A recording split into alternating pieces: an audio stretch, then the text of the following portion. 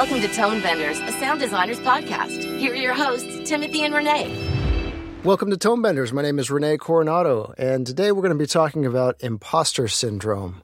So what is imposter syndrome? Imposter syndrome is that feeling that you are not good enough to do what you're doing at your job. You're not good enough to charge the money that you're charging. You're not good enough to be respected by your peers, etc. It's just the general feeling that you're totally faking it as an artist, and somehow people are fooled by it, but you know the truth, and the truth is that you suck.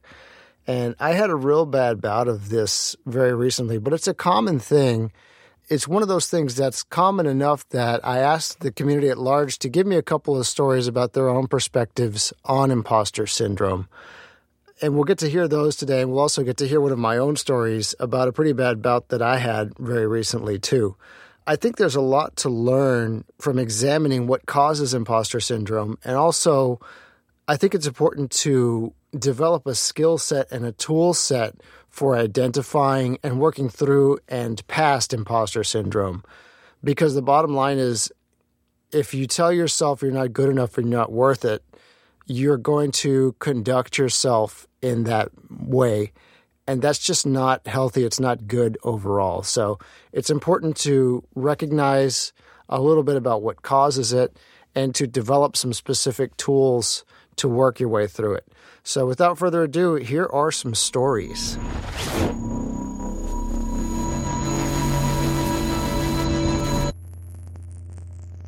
Hey everyone, my name is Jay Fernandez, and I am a sound designer, musician, and audio implementer for the independent games industry. I've worked on a few mobile titles, also working on some bigger indie stuff that should be coming out this year. And I am part of an audio group where Renee put out a call for other sound designers to talk about imposter syndrome. So here I am with a microphone, and I'm going to talk about some of my deepest, darkest fears. So at first, I thought this was a great idea. I heard other people talking about it, saw some other people I knew adding to the conversation, and thought, hey, I have some perspectives on this. Maybe I could add something too, since imposter syndrome is something I've dealt with before. And as I was sitting here collecting my thoughts, I was realizing that compared to what some others might be able to add, it felt like whatever I was going to add wouldn't really be that important. And then I started feeling a little more anxious about that and trying to figure out what I could talk about that would be meaningful, and was slowly realizing that I was doing the exact thing that happens when you get imposter syndrome. I was comparing my work to others. I was comparing my experiences to others. And then I was trying to convince myself that if I didn't do this, and if I didn't talk about imposter syndrome, then I wouldn't have the chance to fail if people hated it, or if people didn't like what I was talking about. So, great. But what I really wanted to talk about was, especially when I'm working in indie games, there's a lot of sound designers that bounce around and work on multiple projects and are usually contract. So I get to bump into some of them and meet them through various channels. What generally happens, though, is when I go to freelance on a title is I'll get their games as a reference. So to be like, hey, I'm working on this game. Can you use this award-winning game as a reference? We want it to kind of sound like that. Or we want it to kind of sound like this other game that also won a ton of awards because they're popular, so people know them and people use them as references. Now, I generally don't have an issue with that, but when it started in the community of people talking to each other about things that they were struggling with or dealing with, I was sort of realizing that my perspectives were a bit different than other people's. So one of those was that when you talk about getting paid, I think imposter syndrome can have a very big effect on how you present yourself to clients, to others, and how you internalize what a good amount to be paid is. And when talking with other people, I was realizing that some of the first projects that I did, which I think are the worst things I've ever done and are not that great sounding, please don't look them up. I was realizing that what I got paid for those was sometimes 3 or even 4 times the amount what some of these other sound designers are getting paid for their work. And what was surprising to me is I had that moment of if they're not getting paid more than I am, why am I doing this work? Why was that work able to get paid more? And very much I had that feeling of being an imposter at that point. Having known some of these people and seen some of their work, that was, in my mind, much more impressive than some of the stuff I had done. It was very surprising to me that a lot of people weren't getting paid what I had been paid. And so then I sort of started to relook at how my pay was working and talking to others, and realized that I'm actually on point with a lot of people, but there's still that nagging feeling that, man, it feels like I'm asking way too much for this, for what these people might be getting. And it's sort of a classic imposter syndrome problem where I'm not internalizing my confidence and my accomplishments that I've done, because I have worked on some pretty impressive projects that were very challenging. And usually what happens is a lot of these new projects are challenges, and it might be something I'm sort of familiar with. It might be music I've done once or twice before, or a sound design style I've done a couple times. And with enough time, I'm sure I could come out with a great product. But there's always that nagging feeling of, oh my gosh, I don't know what I'm doing right now. This is not going to turn out well. Why am I even being paid for this? Unfortunately, I haven't really figured out how to solve that yet. So I keep working with clients, and I keep making sound effects and music, and I just keep doing what I'm doing, hoping that one of these projects will sort of convince myself that I am supposed to be doing this and that I should keep doing this, even though I love doing it. So I'm always going to do it, but it's nice to feel good about the work you do.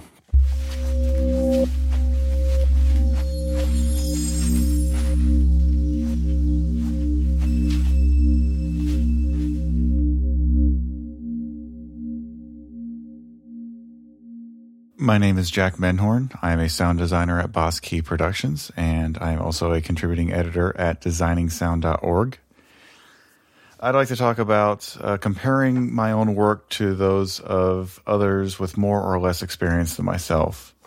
Coming out of high school, I didn't really know what I was going to do yet, and when I finally decided to do game audio, when I started going to college, I was a few years older than others, and for the longest time I felt like I was hamstrung, or I had made a mistake or ruined my life because I had waited.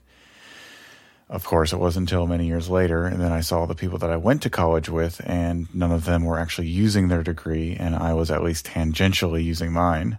So all of the wasted effort in wondering if I was going to be able to do anything with my degree turned out to be just useless spinning of my own wheels, because in fact, it turns out that I don't really use my degree because I got it in piano, and I don't even play piano. I don't even own a piano anymore. So that was sure as hell a productive use of some sleepless nights worrying about if I was going to do anything with my life.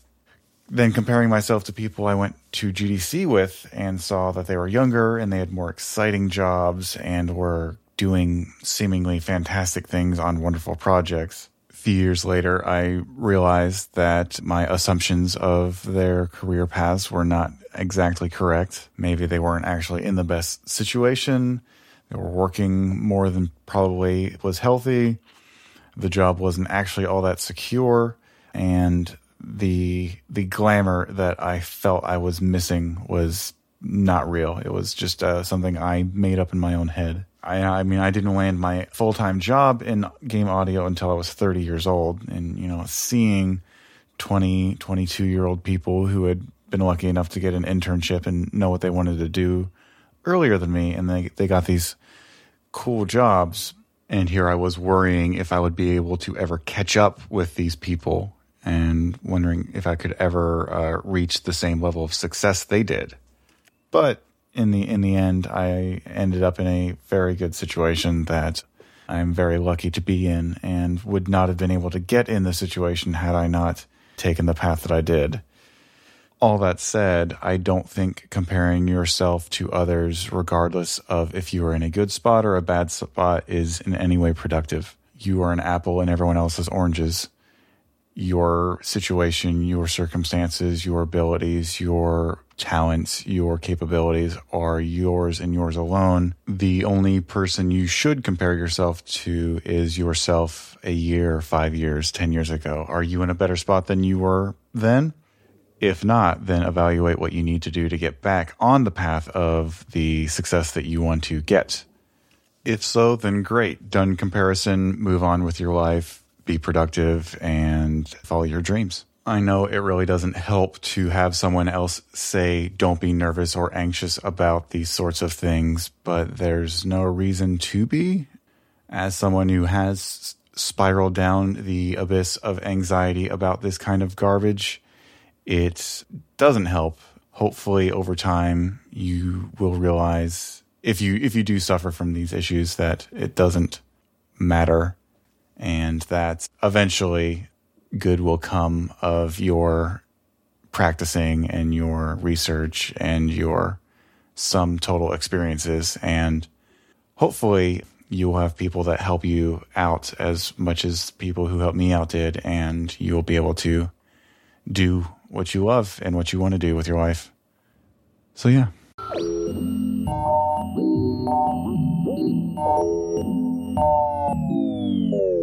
I'm Matthew Martinson. I work at Clay Entertainment. I co-host the podcast Beards, Cats, and In-Game Audio, and I founded the Game Audio Slack channel. How does the industry or company culture influence creative insecurities? I think it goes along with just about everything else when it comes to company culture, or at least. A good company is going to lessen your insecurities and make you feel confident in what you're doing. And a bad company is going to increase them. It's real easy for a company to go, I think, either way. A good company is going to make you feel that you've been given a job and you're in charge of that area and that your ideas matter and that you're the expert. Anybody who's going to make you feel that you are the expert in your area is going to decrease your insecurities, I feel. The flip side of that is if you work for a company where you're constantly being second-guessed, that somebody else is always making the decisions, that you're not being the expert in your area, then they're probably going to increase those insecurities that you might have.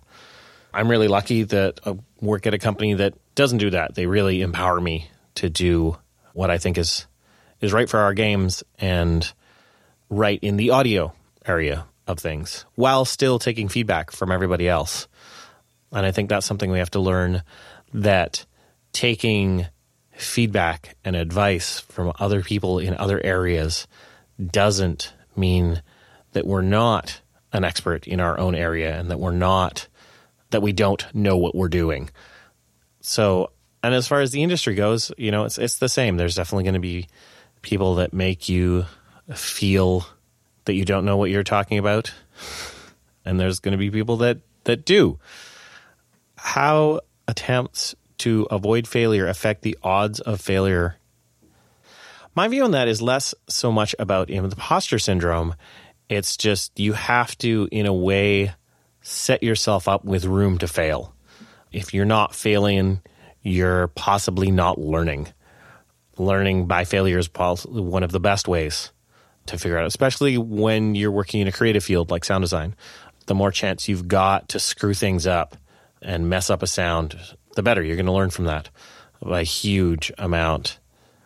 And in a way, if all you're doing is setting yourself up to avoid a failure, the more likely I think that you're not moving forward with what you could be learning. You're not going to grow and stretch if you're not setting yourself up to fail, if you're not going out on a limb and trying something new. To me, if all your attempts are just to avoid failure, you're probably playing it safe and not risking anything. The greatest rewards come from risk. The more you can put yourself out there, the more you're going to learn if that failure possibly happens. So I think it's really great to give yourself time to fail. Make sure that there is time in your timelines when you're working on things to fail and fail hard. And then you can pick yourself up and learn from that and move forward. Yeah, it's all about in a way, failing creatively and failing while learning from that failure.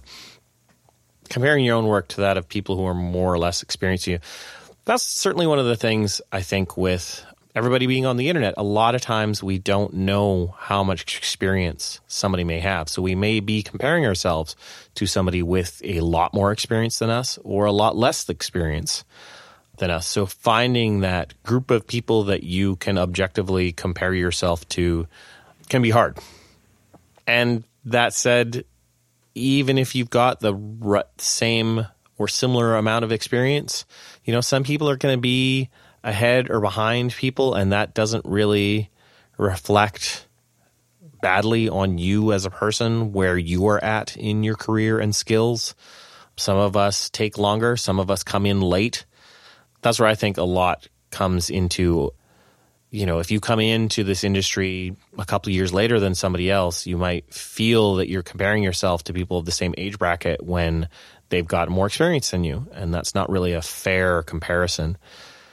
So you have to learn to find people that are appropriate to compare your work to see if you're growing at the same kind of rate that others are. And if you're not, if you're growing slower than somebody else, as long as you're growing, that's all that matters.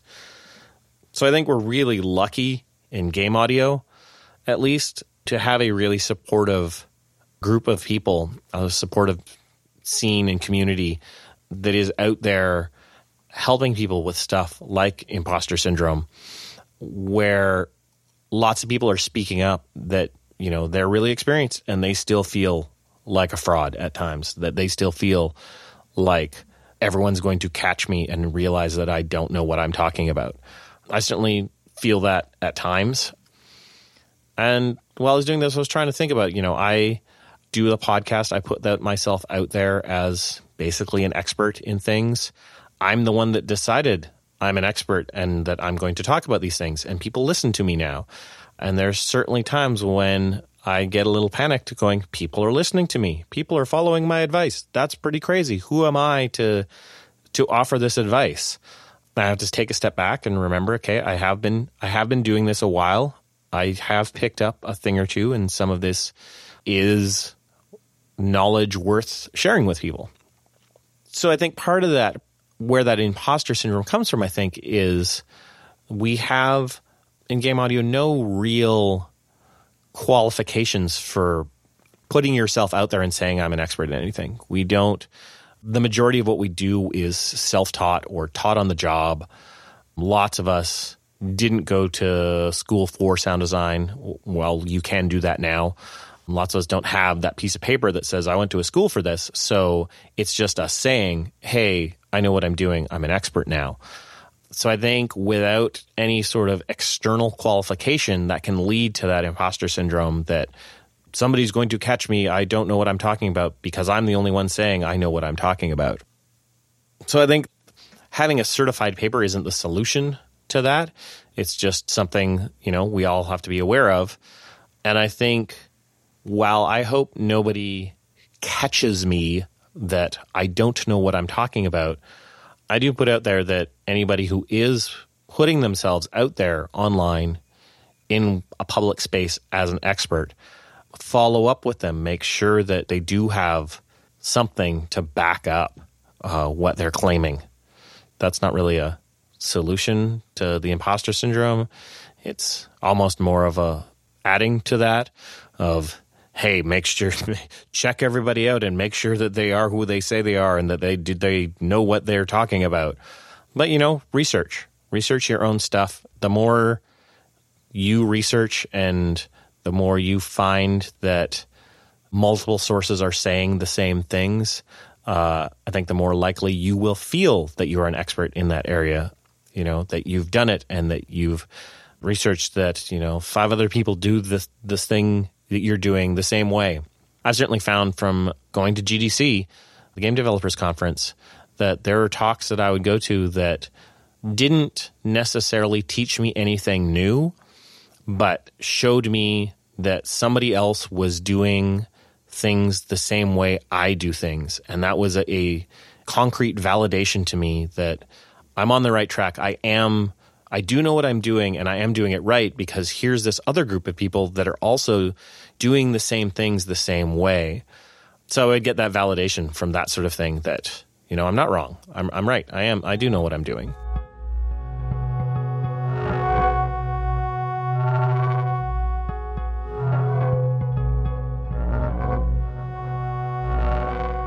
Hi everyone, my name's Graham Donnelly. I'm a freelance sound editor and designer. I work on independent short films, and more often than not these days I do a bit of game audio. I'm still early in my career, and I've been working in sound for several years, still fighting the good fight of moving upwards, as most of us are. So this kind of leads me into my take on the imposter syndrome. Initially I spoke to Rene on Slack channel, and he mentioned doing this podcast. And I'm an avid listener of the Tonebenders podcast and highly enjoy it, which kind of made me feel a bit anxious and nervous about it in the first place, thinking, am I the right person to be talking on this podcast? Should I be contributing? What have I done that, other people haven't done more of and better than? Who am I to contribute? But then I thought that this was actually quite poignant to the subject, so I decided to dive in and record this and send it off. The point is, why is it that I feel that I'm not worthy to share my thoughts and opinions and experiences with everyone? Okay, I haven't worked on a blockbuster film or a AAA game title, but, I'm trying to work my way there. In my time so far working, I've experienced a fair amount of imposter syndrome. In any creative field, every person will have suffered this at least once. So what I'm contributing to this podcast really is just kind of one time where it really became an issue for me, and how that shaped me now. So basically a few years back I managed to get a position working for a company that I was super thrilled to work for. I've been an avid follower of theirs for a long time online, of all of their work that they do. And so when I got the opportunity to interview, I was over the moon, and the fact that I got the job was kind of like a dream come true.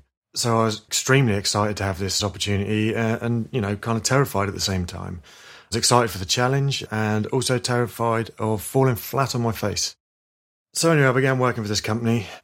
Meeting the creative director was really inspiring. The first few times that we met and had conversations got my creative juices flowing.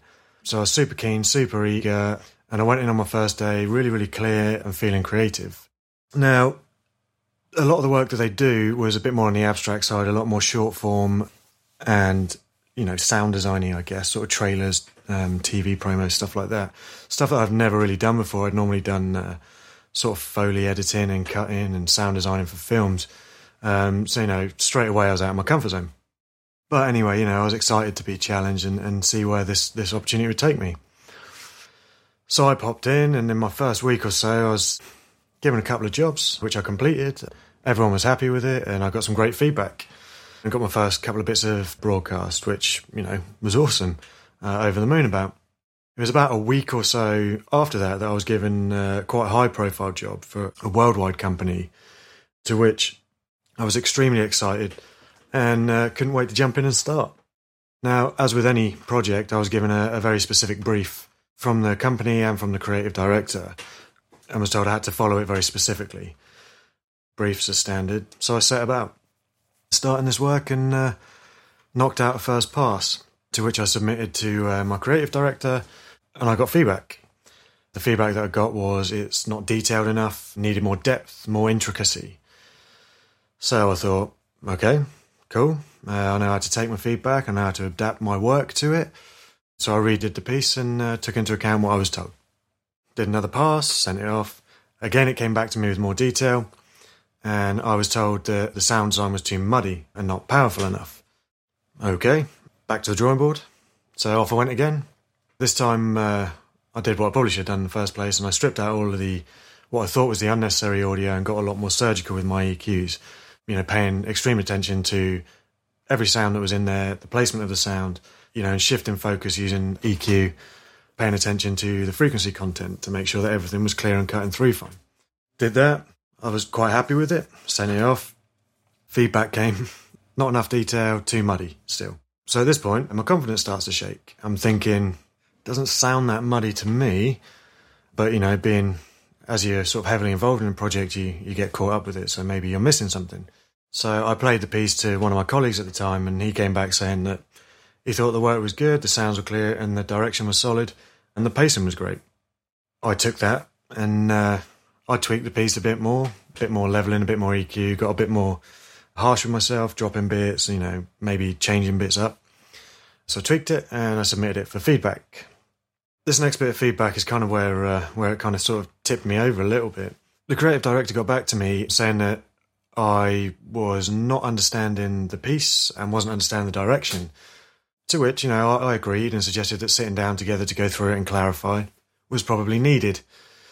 So we arranged that, we organised that. It was at this point now that my confidence had completely shot.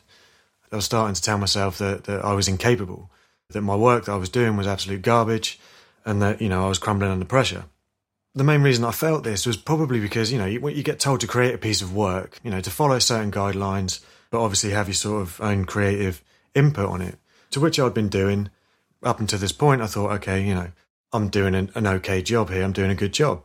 And to be told that it was wrong over and over and over again, it can be very, very disheartening. And not to the point in which, you think, okay, I can reapproach this, because you can do that so many times. But after a while, you start to question your own integrity, your own skill, and whether you're actually ever going to nail this piece of work. I like to equate it to sort of making a cup of coffee. If someone asks you to make a cup of coffee, and you go and make a cup of coffee, and you take it to them and they say, oh, that coffee's rubbish, make me another one. You're going to ask some questions like, was it too sugary? Was it too strong, too weak? Then you take the information, go and make another one. Come back, say, oh no, this coffee's rubbish. So you'd ask again, then you go back and you try again. And it's only going to take 2 or 3 times of doing this before you realise that you're probably a bit shit at making coffee. Don't make it. Make tea instead. And this is kind of how I was feeling at the time. I was thinking maybe, basically a bit of background is this was one of the first sort of proper pro jobs that I had after coming out of training and working freelance for a bit. So I was thinking that I was punching above my weight, that I wasn't worthy to be working at that company, and that maybe someone else should have gotten the position instead of me. So what I did, being the person that I am, rather than giving up, I like to try and push through and endeavour to better myself. So I went in over the weekend and completely started fresh. New Pro Tools session, completely blank, started again. Now, in this particular piece, there was a scene, it was probably about 5 seconds long, which was literally a slow motion glass break with thousands of tiny glass particles glistening through the light. Now, obviously, having been told that my work wasn't detailed enough, that it was sounding a bit muddy, I thought I'll start with that because I'm pretty sure that was the scene that they were referring to. So I started with that and literally built this smash with, rather than just taking a couple of glass smash effects and putting it on there, I built it from hundreds of individual small glass and sparkly type sounds, sections of bell trees and wind chimes, using virtual instruments and granular synths, placed them for every shard of glass that was in the shop. And I got very, very surgical on the frequency content, the panning, clarity and placement. And I spent about 3 hours on this 1 5-second scene and built it up from the ground. Now, I'm probably quite biased, but that was probably the most detailed work that I've done and that I've sort of heard in a scene similar to that. So, needless to say, I was quite pleased with it. There's no way that this was going to come back to me with the creative director saying that it wasn't detailed enough. And yep, you can probably see where this is going. The feedback that I got was not detailed enough. We need to look at it again. So this devastated me completely. I was obviously failing, not up to the task, not good enough to be here in this company, and, maybe I wasn't very good at working with sound, and maybe I should quit or reevaluate what it is that I should be doing. I've always had, up until that point, I always had very positive feedback. I'm not saying that I never had any negative feedback, but the majority of it was positive. And I'm starting to think, if I overestimated my skill, maybe I'm not good, and maybe the work that I've done previously have been flukes or lucky results. So as you can imagine, this mindset then sends you down a black hole of anxiety and self-doubt, which made it even harder for me to then complete this work. So I did actually become useless then as a result, because my own thinking was that I wasn't worthy to be here or to be working on such a piece of work with the guys that I was working with. And this also spilled over into my outside life, outside of work. So not only did I now have no confidence at work and any sort of self-belief in the work that I was doing, but this carried on outside of work and in the evenings and weekends. I became quite depressed as a result, because I spent many, many years studying and working and learning and developing. And now it's come down to it. I can't do this. I'm no good. And this is where I genuinely felt like an absolute imposter in the company. More so when I walked into work on the following Monday, knowing that my work's going to be sent back again and told that I'm shit. The guys that I was working with, extremely talented. You know, I was working with a composer who could knock out, you know, stuff that were very sort of similar to sort of Hans Zimmer, and he'd be able to do that in the morning. And there's me, I've spent like 3 or 4 days now, including my weekend, working on something that is nowhere near as good as it should be.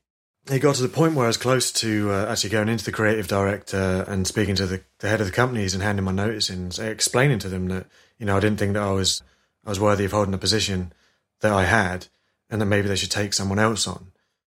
Because I'm the type of person that I don't like to waste other people's time, and obviously having a member of staff in is a lot of investment for any company, regardless of the size. And I genuinely felt that they'd probably be better off without me. But one thing that I do or don't do, should I say, is I don't quit. I do get down, sort of depressed sometimes, depending on how my workflow's going and so on and so forth. But, you know, I won't quit. So I decided to take a last-ditch attempt at this. And whatever the outcome was, it would determine whether I was going to stay at this company or whether I should sort of bow out and leave. So I spoke to the production manager, who I was working quite closely with during my time here, and I was straight up with him. And I said, look, I'm struggling with this piece, and it seems that no matter what I do, I take it to the creative director, and the creative director throws it out straight away. And he got back to me, having worked at this company for many years, saying that, yeah, this happens. And unfortunately, sometimes it's often the people leading charge with the briefs. Sometimes they don't really know what they want, or they've worded it wrong, and it hasn't come across on paper. So he showed me some of the previous works that he'd done for the same company, same client, and he pulled up the Pro Tools session, and we sat and we watched them. And I looked at his sessions, and they were extremely sparse. You know, he had far less tracks than what I was running, and he was far more cutthroat with what he put in there. But they sounded amazing. So after watching this and having a chat with him, he gave me a little bit more confidence back, to give me at least enough to attempt it one more time. So off I went, new session. At this point, I completely disregarded the brief and literally decided to do what I thought was right, judging by what I'd seen with the previous work and what I'd gone through with the production manager, and what I thought the piece actually needed and what fit, rather than sticking to every sort of small sub-brief that I was given. So I smashed the whole piece out in about 3 hours, and I sent it away, and I waited for the feedback. And at this point, I was convinced that it was going to come back as terrible, and it was going to be another just a wasted afternoon. But I had nothing left to lose. By this point, I was kind of at the bottom. I sent it off. Did what I thought was right, and it turns out that was right. The feedback that I received after that, other than a few minor tweaks, mix corrections, came back that it was perfect. It was spot on. So now I go over the situation again in my head. It seems quite obvious. I was terrified of being found out to be an imposter. I managed to get myself worked up into the situation so much so that I missed the key point.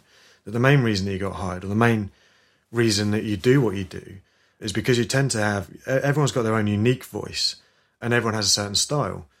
And you can do it, you've just got to do it. It seems weird saying it out loud, and there's that niggling imposter's voice in the back of the head again saying, that's so arrogant. And you do. If you've been working in any creative field for a while and you've done some work, you're only going to improve over and over again.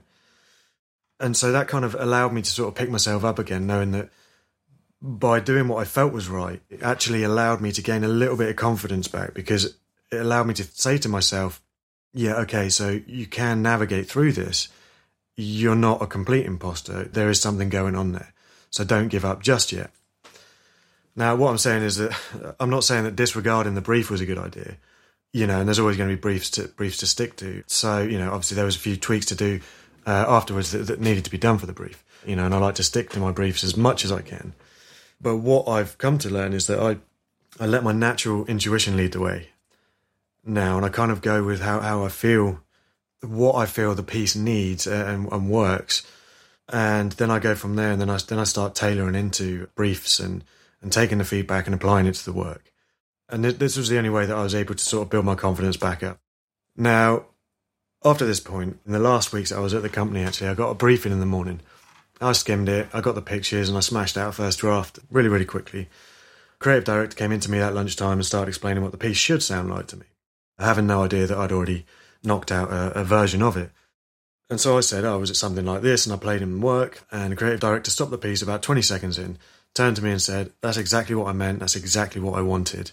And from that point onwards, I realised that I was capable, that I could do the work that was up to the standard of this company, and that I wasn't actually an imposter. I was able to carry on and work forward from there. But the whole experience was very disheartening, and the amount of anxiety that I went through during that was quite heavy, and no one should really have to go through something like that in order to learn that you have got a decent inner voice and an intuition that you should stick true to.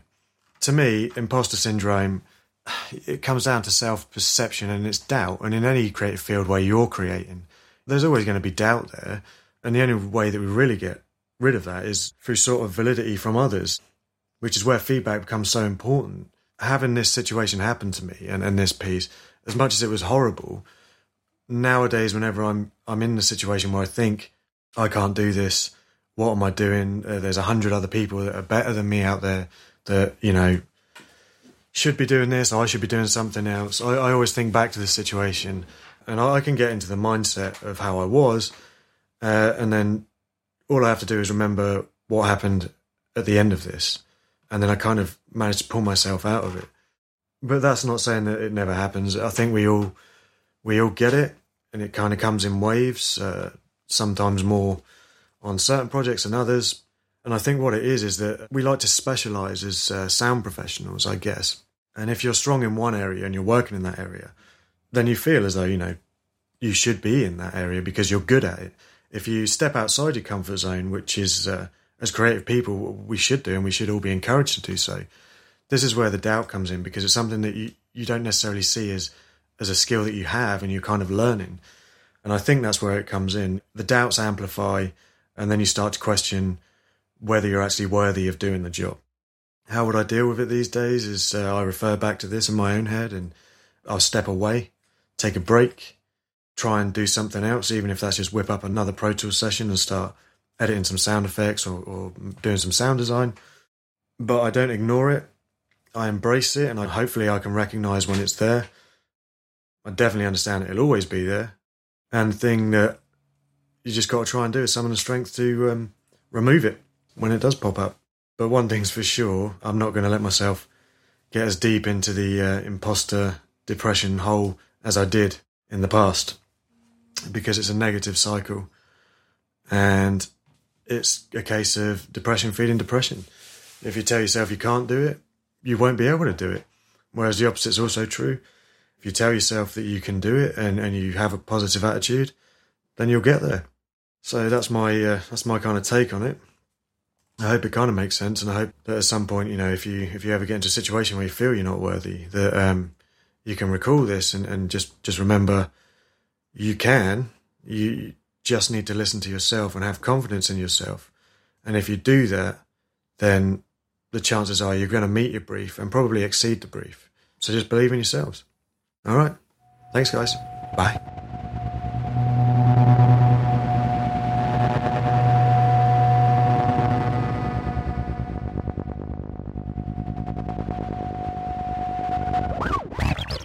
Okay, my name is Rene Coronado, and I have imposter syndrome sometimes.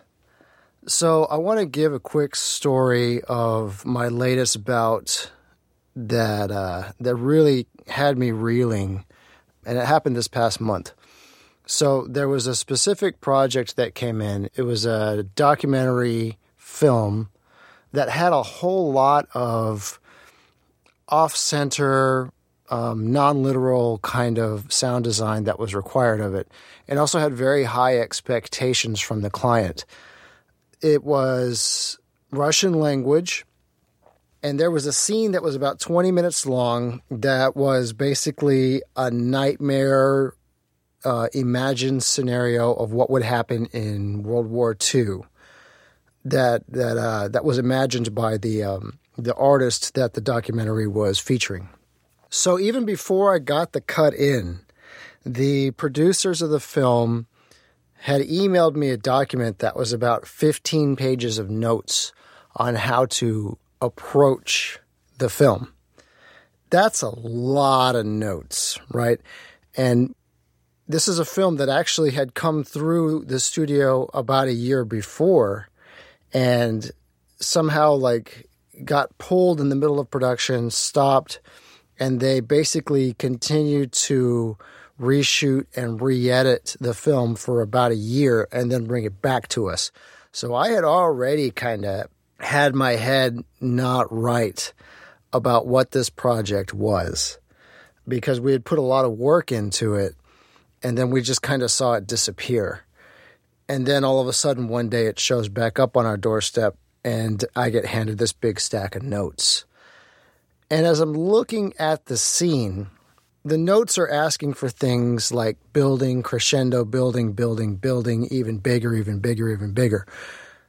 And to execute something like that, you got to start kind of small and build and build and build and build and build.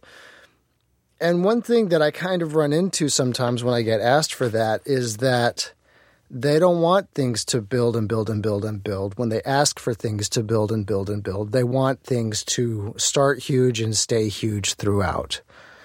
And as I'm looking at the pictures on this particular film, it's super fast, stylized cuts, sometimes 3 and 4 shots overlaid on top of each other with varying opacities of things like missiles being launched and people being shot and hung and bombs and explosions and sickness and pestilence and disease and that kind of stuff.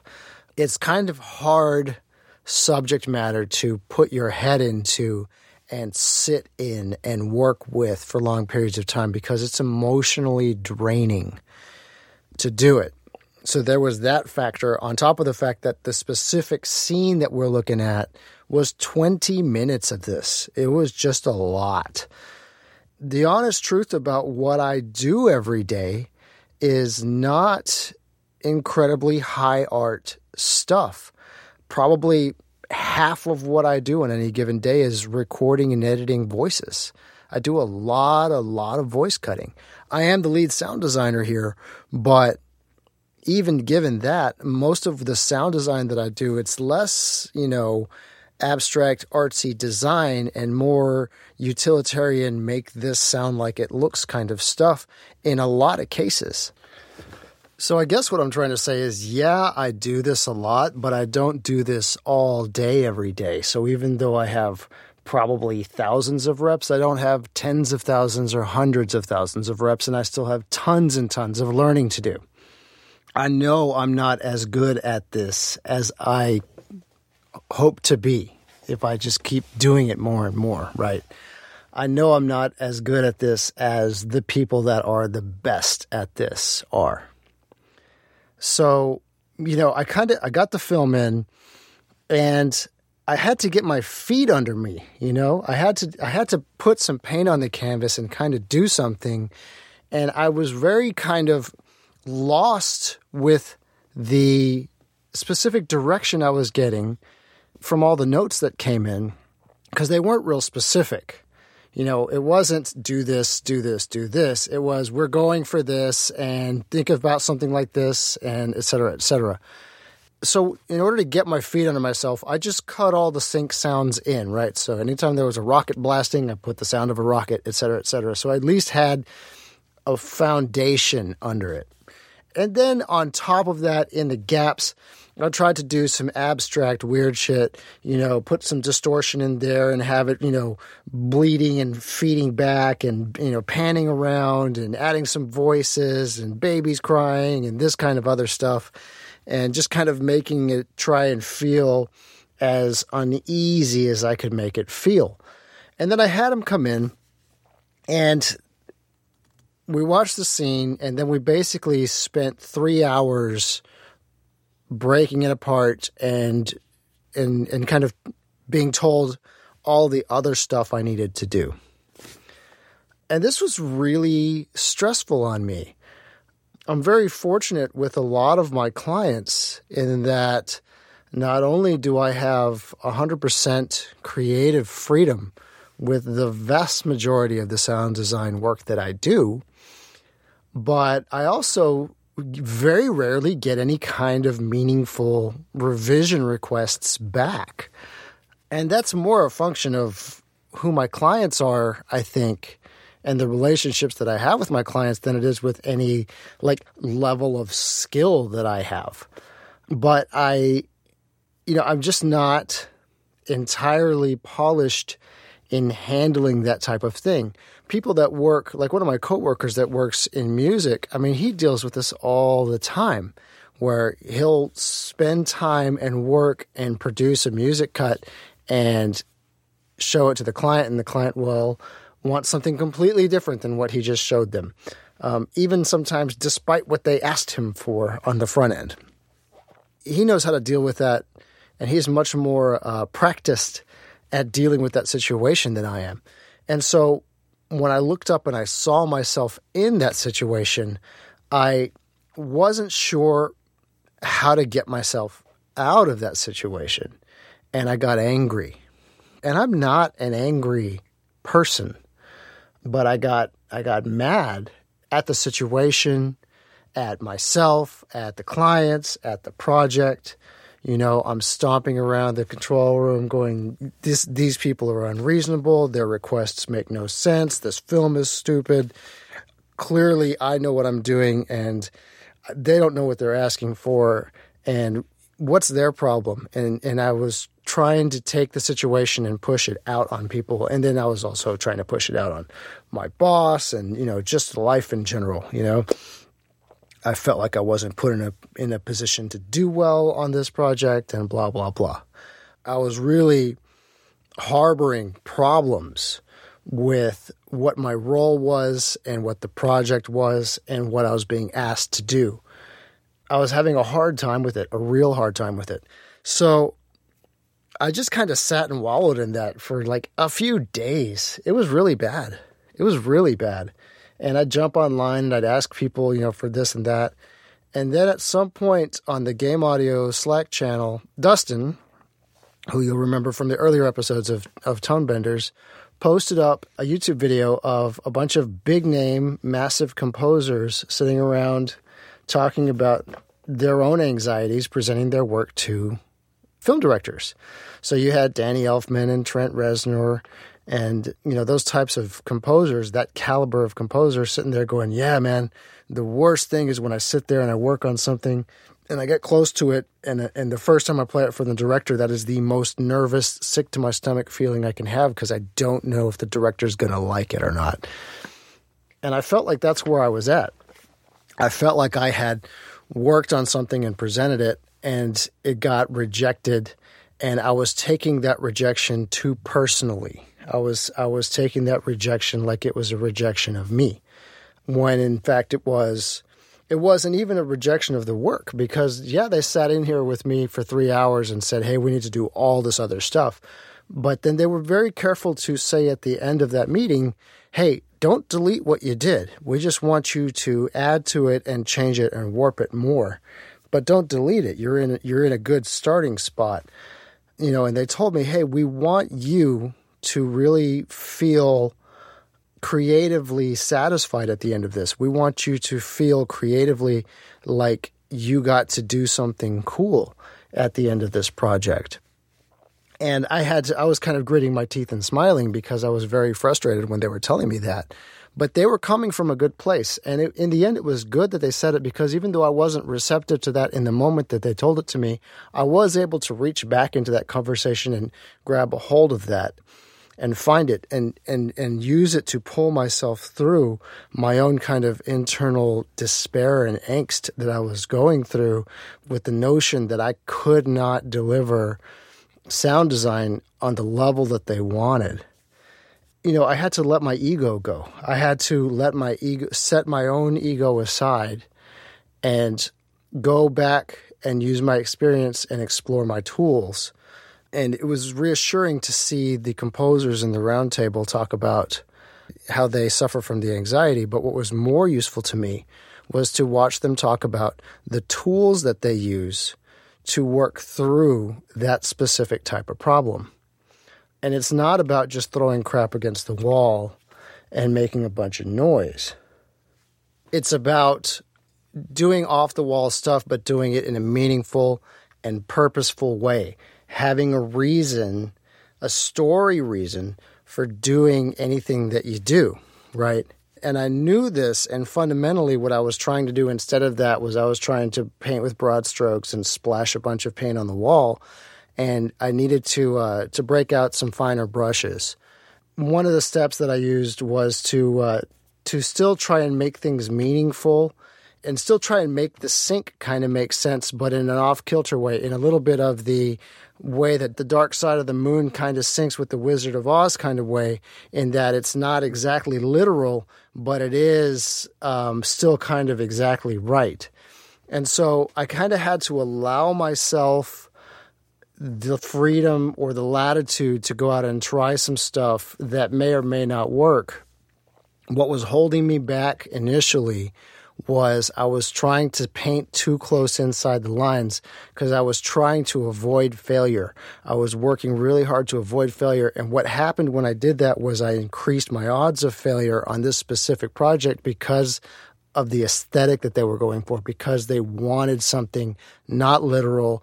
I ended up going literal on my initial pass, and it just wasn't what they were asking me for.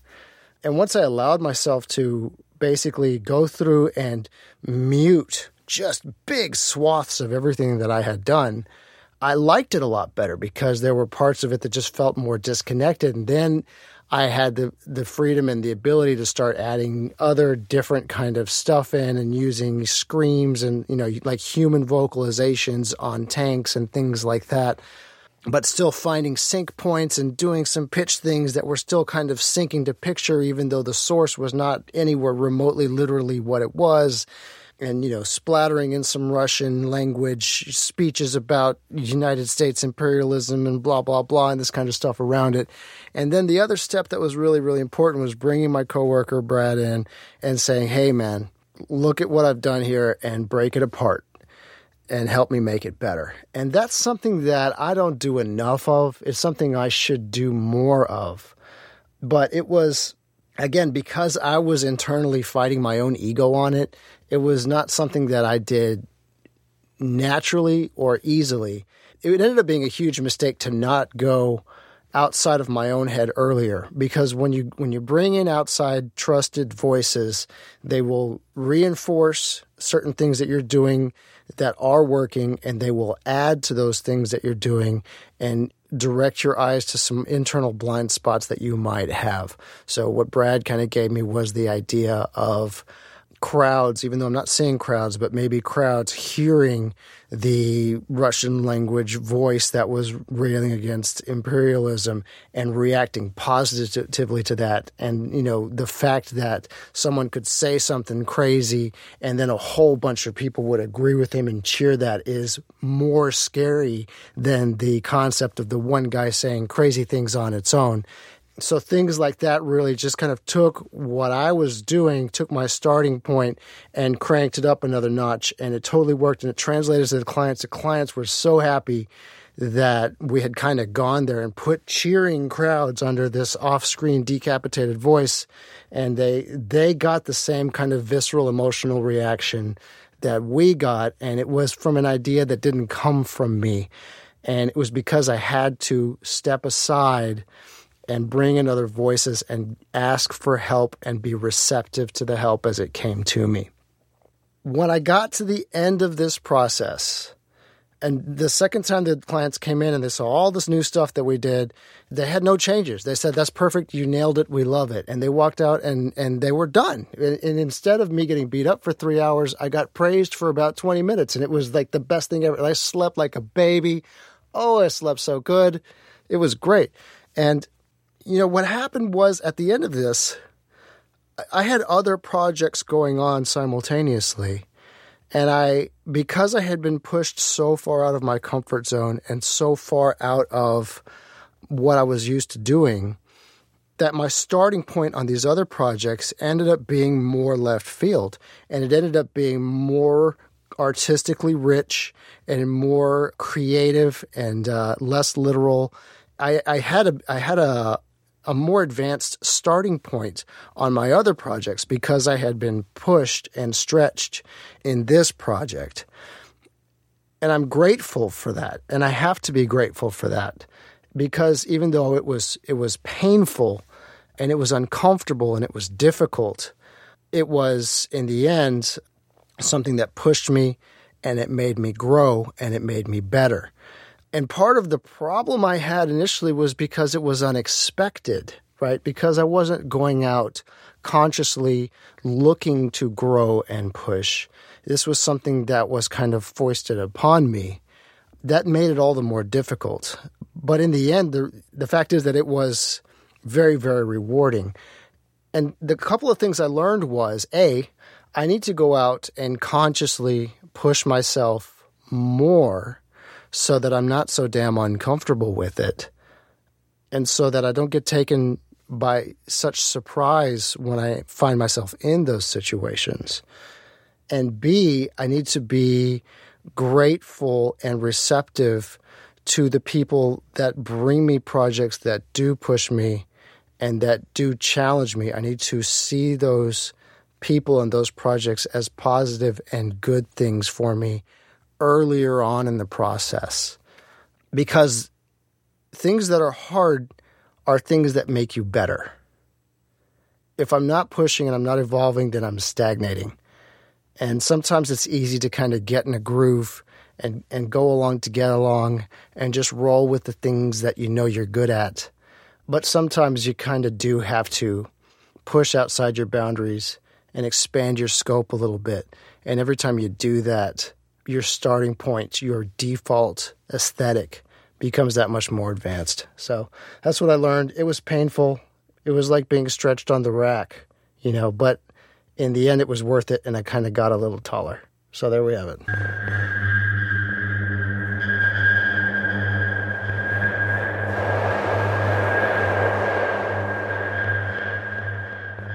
Okay, so those are all of our stories. So let's wrap up a couple of quick things that I think we can take from this.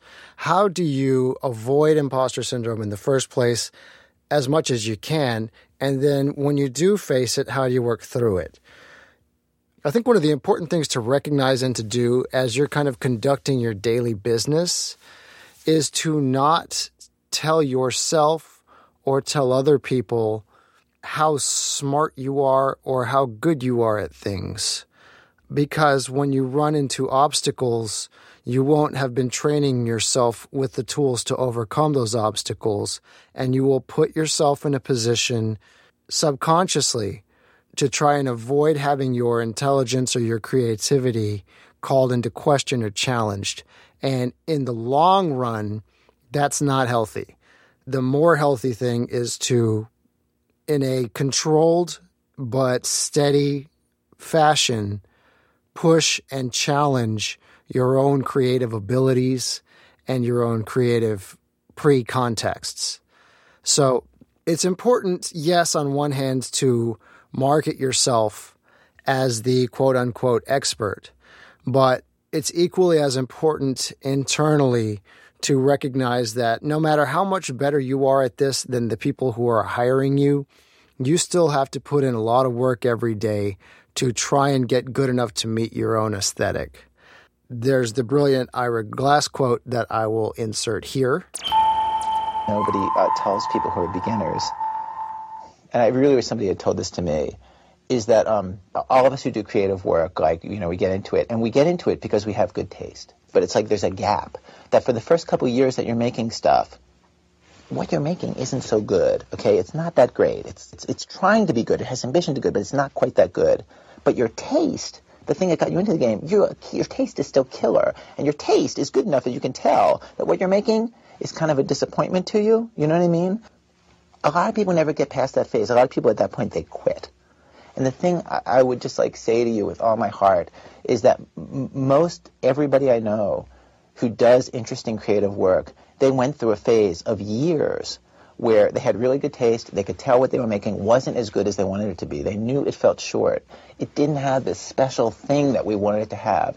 And The thing I would say to you is everybody goes through that. And for you to go through it, if you're going through it right now, if you're just getting out of that phase, you got to know it's totally normal. And the most important possible thing you could do is do a lot of work. Do a huge volume of work. Put yourself on a deadline so that every week or every month you know you're going to finish one story. Because it's only by actually going through a volume of work that you're actually going to catch up and close that gap. And the work you're making will be as good as your ambitions. In my case, like I took longer to figure out how to do this than anybody I've ever met. It takes a while. It's going to take you a while. It's normal to take a while, and you just have to fight your way through that. Okay? And that quote is about putting in the work and pushing yourself and learning day by day, step by step, how to do the things that you like to do. And I think if you approach your own craft with that mentality, with the workman-like mentality, you'll go pretty far with regards to avoiding imposter syndrome type situations in the first place. And then when something that is maybe a little bit beyond your immediate comfortable skill set gets thrown at you, here are the tools that you can use. One, go to your peers and ask for advice. Two, define your own process. Break it into parts, break it into the pieces that you understand, and at least get your feet under yourself as a starting point, and then try and move on from there. And three, give yourself the latitude and the permission to try some stuff that probably won't work.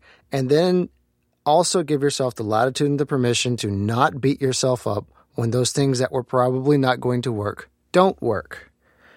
Because that's the only way to really find those moments that you didn't think were going to work that actually do work.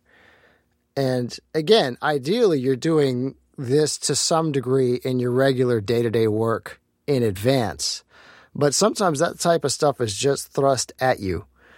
And when that is the case, then you have to really consciously set aside some latitude to try some stuff and not beat yourself up if those things that you're trying that you're not used to doing don't work. I mean, these are difficult challenges. These are the types of situations that make us uncomfortable. They make us question our competence.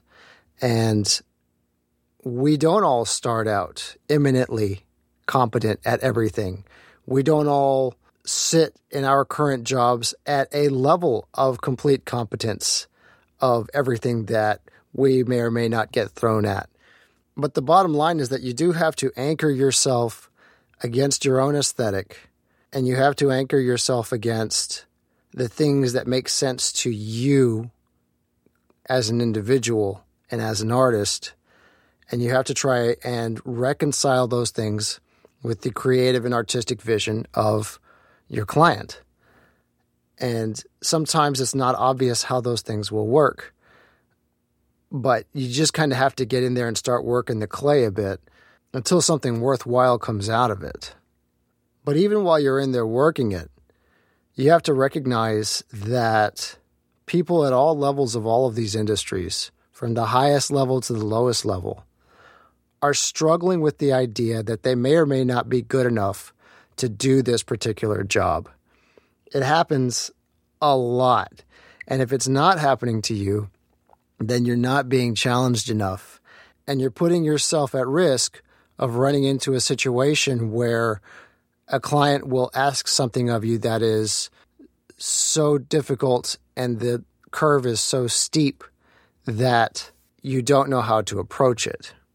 So put in the work in advance, put in the work ahead of time as much as you can. And when you run into walls, don't beat yourself up. Put your ego aside. Ask for help from people you trust. Try things that you're afraid to try sometimes. Don't tell yourself you're not good enough. And also be careful not to reject success when you do come across it. If you find something that works, that you're okay with, and that your client likes, especially on the tail end of some imposter syndrome, don't beat that up either. It's important to get that kind of stuff out and make it work. So it's a tough subject. It's a tough concept because we all deal with it and none of us like talking about it because it is an intimate and emotional type thing that we feel like we're struggling with alone, but we're not. And the more that we do discuss this kind of thing with each other and share the kind of stories, not only of what it felt like, but also of how we worked through it, the more we'll be able to recognize that these types of feelings and these types of situations are not unique to us, and they're not unique to the individual project that we happen to be working on, and that there are ways to work through them and to move past them. So there we have it. Hugs for everybody. High fives. You can do this. I can do this. We are good enough to make these things happen. We just got to find the angle and the path out of the maze. And when you do it and you get to the other side, it is the most amazing feeling. It's hard work and it's painful in the middle of it. When you come out the other side, it's the best thing ever. All right, that's all I got. See ya. Thanks for listening to Tone Benders. You can find us on iTunes, SoundCloud, and Stitcher. If you listen on iTunes or Stitcher, please write us a review while you're there. To support the show, go to tonebenderspodcast.com and click through our Amazon link or leave us a tip.